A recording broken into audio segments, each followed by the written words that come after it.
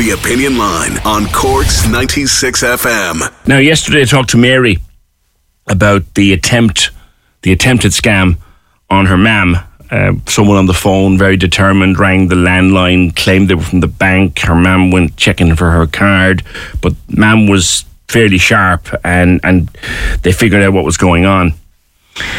And it led to the usual deluge of comments and texts and tweets about scams that are coming into our phones every single day. But Monica got on to us. Monica, you think there's another scam going on involving a tradesman that came to your house. Morning. Good morning. Hi. Oh my gosh. Thank you so much. I just felt when I heard you talking about this, I just felt I should just share my story so nobody falls victim of this. So yes, I was trying to get a new cotton reel installed because we accidentally pulled down the last one, and I was trying to do it myself, but it just wasn't working. So I went online and I went onto bark.com, which is a website where you can get like electricians, carpenters, and even like Handyman.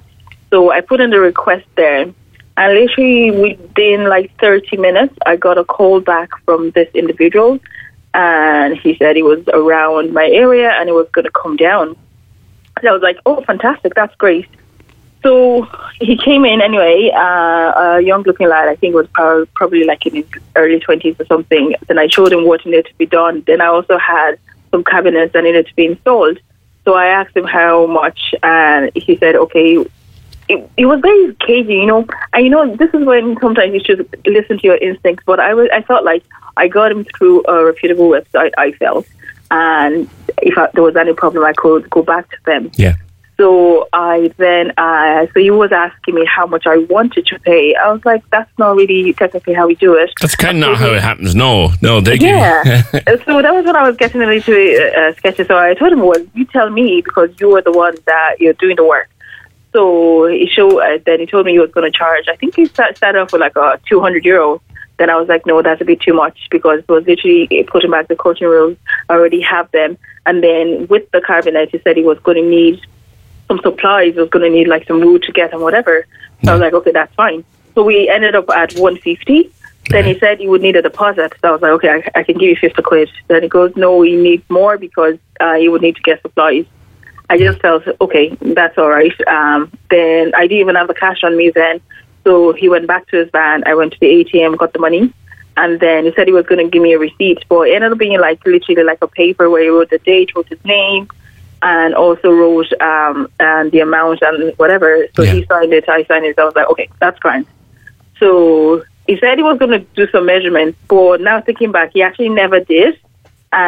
He basically walked off and told me he was going to come back on Sunday between 10 and 12 and have it done. Okay. So I said, fine.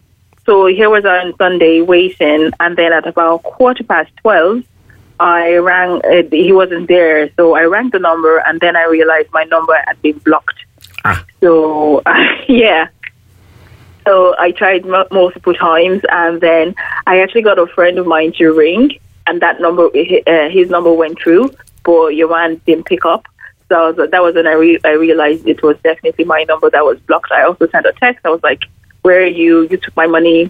And then I sent an email to bark.com, and that was over almost 24 hours ago. Okay. Well, they may or may not come back to you. They're a reputable business, but you have pictures, Monica. Yes, because I felt a little bit uneasy. So I just decided when he was walking away, I just went, I was looking out the window, I was pretending like we were saying goodbye, myself and my dog, but I had my phone.